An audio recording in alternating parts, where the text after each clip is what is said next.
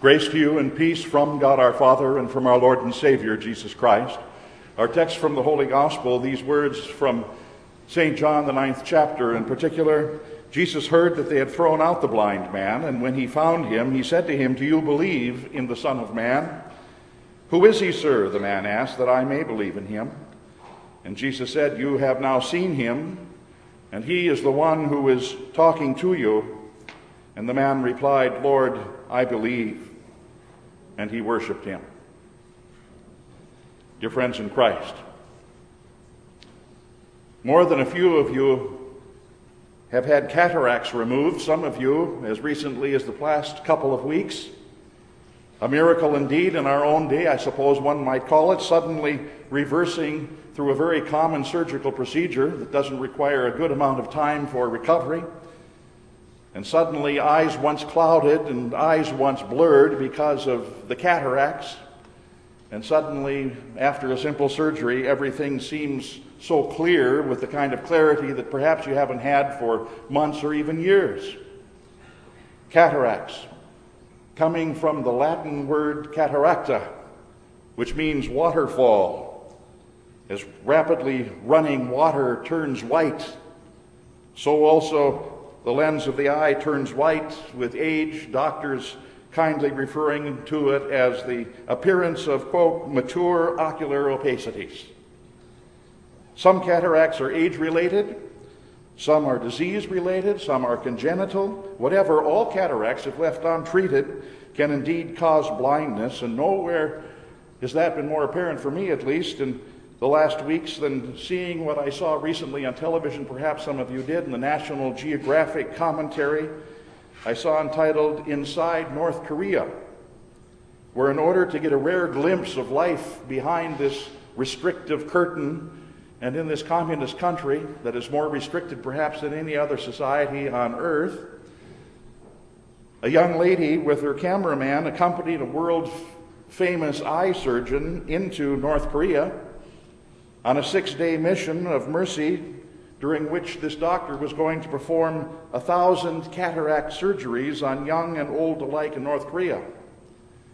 And through it all, she was able to get a glimpse of life there. But what's fascinating is her description of what they saw as these surgeries, these cataract surgeries, were performed. She says, "Here children and old people alike had lived in the dark for years. All were hoping for a miracle. We witnessed Dr. Ruitt and his team operate on more than 1,000 people in 6 days. It was an act of unbelievable stamina. It proved Dr. Ruitt's deep-rooted humanity." And then the crucial day arrived. 1,000 fearful and expectant patients with their eyes bandaged were all gathered into one room. What would happen when the bandages came off? Nobody knew. And everybody, including us, she says, held their breath. And Dr. Ruitt went up to every single person, and he talked to each of them soothingly, and then he slowly took off the bandage. And one by one, we witnessed this miracle happening. Old women saw their grandchildren, and children their parents for the first time after years in the dark. But then she says what was so remarkable was that immediately after regaining their sight, rather than thanking the doctor, people started crying and bowing and giving thanks in front of pictures of their dear leader, Kim Jong-il, and his father, Kim Il-sung, as hundreds clapped and cheered in unison. I never saw, she says, such an extreme personality cult before. And it was all filmed. I saw it, perhaps some of you did, on television. People receiving their sight and going right by the one who had given them that sight through the surgical procedure, not thanking him or even acknowledging what he had done, but going to 2 pictures posted on the wall of the dictators of North Korea, thanking them, bowing down before them, worshiping them. Obviously, miracles, even modern ones of that type, don't necessarily the right Messiah make. In fact, sinners that we are, we come to desire the miracles that the miracle maker makes even more than we desire the miracle maker often who makes them. We want these physical miracles to be happening all the time in our lives. Think about it. How often have you heard about these miracles of old, the grand and the glorious miracles that are reported by the prophets in the Old Testament or by the apostles in the New Testament? How often we've heard of them, and we find ourselves asking God, why don't you act like that also in our day? Why don't you do for us what you did back in the days of Moses? Why don't you act as miraculously as you did in the times of the apostles? Those epic miracles, Lord, how wonderful it would be if in our day we too could have those epic miracles like Scripture, mighty miracles like those of old, if only God would. Oh, how many unbelievers, we think. If only he would act in that way, how many unbelievers would be believers? Really? Consider what Philip Yancey, in his book entitled Disappointment with God, says. He says, some Christians long for a world that's well stocked in miracles and spectacular signs of God's presence. I hear wistful sermons, he says, on the parting of the Red Sea and the 10 plagues and the daily man in the wilderness, as if the speakers yearn for God to unleash his power like long ago. But the follow-the-dots journey of the Israelites through the desert should give us all pause, he says. Would a burst of miracles nourish faith? Did it do so for those of old? Not the kind of faith that God seems interested in, evidently. The Israelites give ample proof, he says, that signs may addict us only to signs and not to God. And that's important for us to see today. If we're looking for a Jesus, as so many in our day are, a Jesus to be the miracle maker who merely waves his hand over every sickness that we have so that we always get well here on earth, and that's the primary reason that we're interested in him, then we'll have far less than what he wants us to have, even if we get our miracle of healing here on earth. If we're looking for a Jesus to wave his hands over our careers, over our businesses, our investments, or our ventures, so that they'll be prosperous and successful, as so many in our day are, and as so many are promising in our day that he will always do, and that's the primary reason that we're interested in him, then we'll have far less of Jesus than what our Lord really wants us to have, even though we get our miracles of wealth here on earth. If we're looking for Jesus to wave his hands over our troubles and our ragged relationships as husbands and wives and parents and children and make them magically go away and disappear, and that's the only reason we're interested in him, we'll have far less of a Jesus than he wants us to have, even if we get our miracle of trouble-free relationships in this life. We have what he wants us to have when we see him as we here do, as Christ and him crucified for us, for the sinners of the world, because it's that miracle, the one that the world can't see. It sees but a man on a cross. We know what's happening there. It's that miracle above all miracles that makes him our Messiah. That's what he would have us see. The world is blind to that because it will not see it. Consider, for example, the blind man in our gospel for today. We would be blind to that as he was, were it not for the fact that God has worked faith in us to see what the world can't see. The beauty of a man on the cross, because the man is the man God, our Lord Jesus Christ. Look at the man in our text for today. Blind from birth, he's healed by our Lord Jesus. And note, first of all, that the man wasn't looking for a miracle to happen. He wasn't even asking for a miracle to happen. What was he doing? The man was sitting there, as he'd been doing for years, begging for money. Wasn't looking for a miracle. Blind from birth, he's healed by our Lord, but he's just sitting there as he had every day for years, begging for alms as Jesus and his disciples happened to be passing by. And suddenly he becomes, little beknownst to him, becomes the object of a theological discussion. And the disciples ask Jesus, Rabbi, who sinned? And they're trying to figure out why this man is like that. And theologically challenging him, who sinned, this man or his parents, that he should be born blind? And Jesus answered, it was neither that this man sinned nor his parents, but it was in order that the works of God might be displayed in him. Jesus knew what was going to happen and how he was going to work through this event. And then our Lord spat on the ground. And you can imagine the scene in your mind as our Lord Jesus spat on the ground, and the disciples probably had seen that same look in his eye before, and they knew that something immediate was going to happen. And he spits upon the ground, and he takes his finger and he rubs it, and he mixes this mud together. And he made this mud of the spittle, Scripture says, and he applied the mud unto the man's eyes, and he said, go wash in the pool of Siloam. And so he went away and he washed, and he came back seeing. Did that miracle make Jesus the man's Messiah in the sense that the man recognized Jesus for who he was? Having miraculously, unexpectedly receiving the gift of sight, did the man suddenly then, having received that gift of sight, did he suddenly see Jesus as his Messiah, as the Savior of the world, long promised of old? No, he didn't.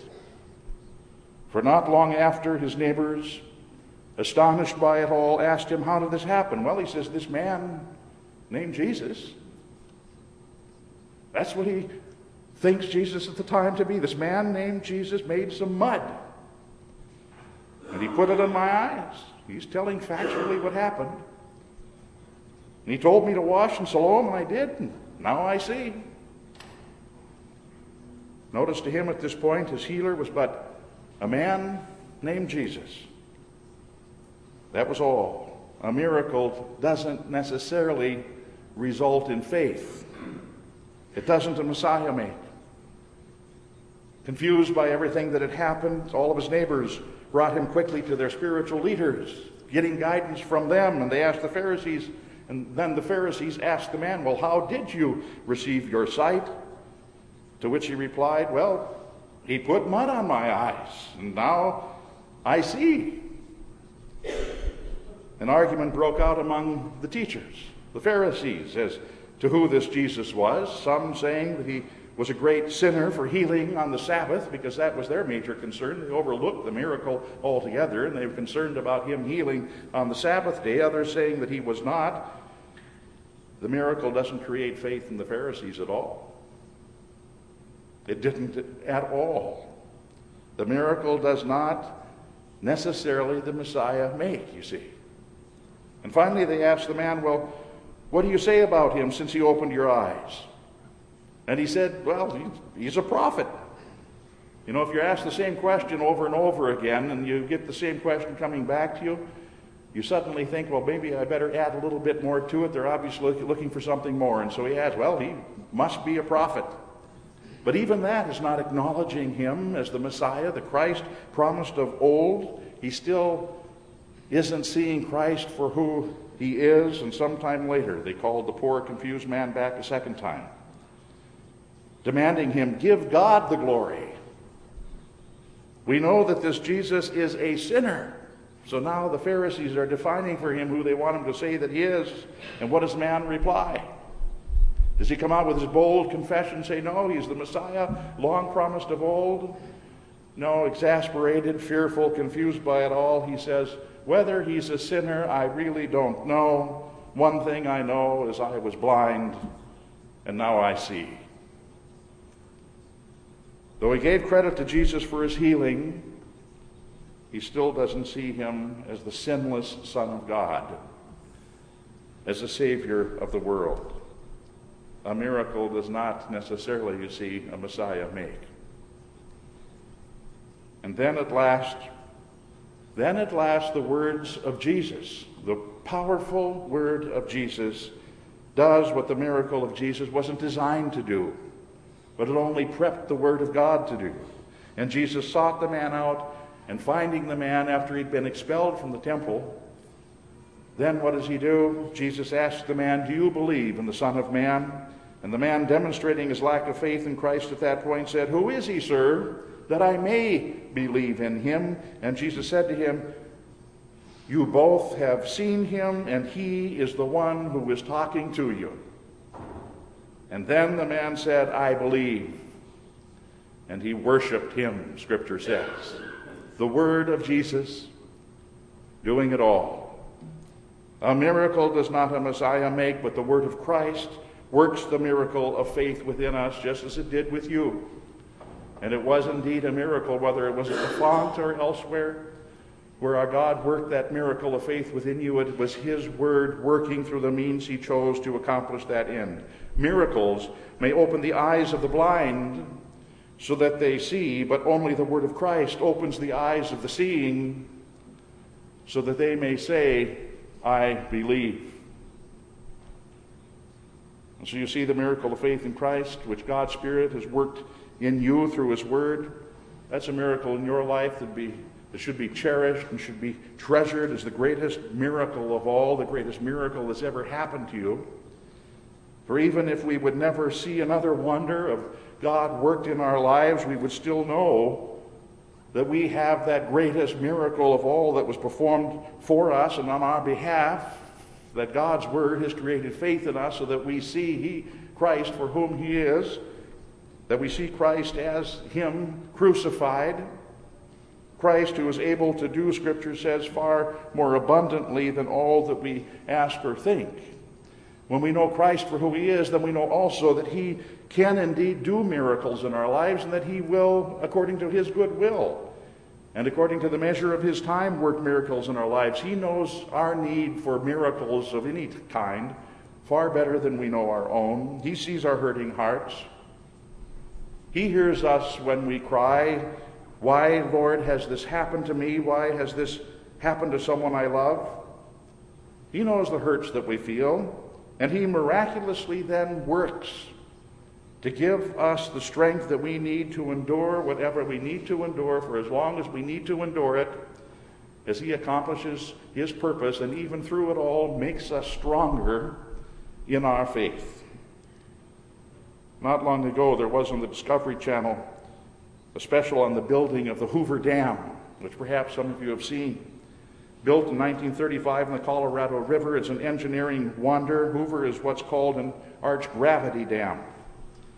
In other words, it's designed so that the greater the pressure that's applied to the dam, the more it's wedged against the solid rock upon which it's built.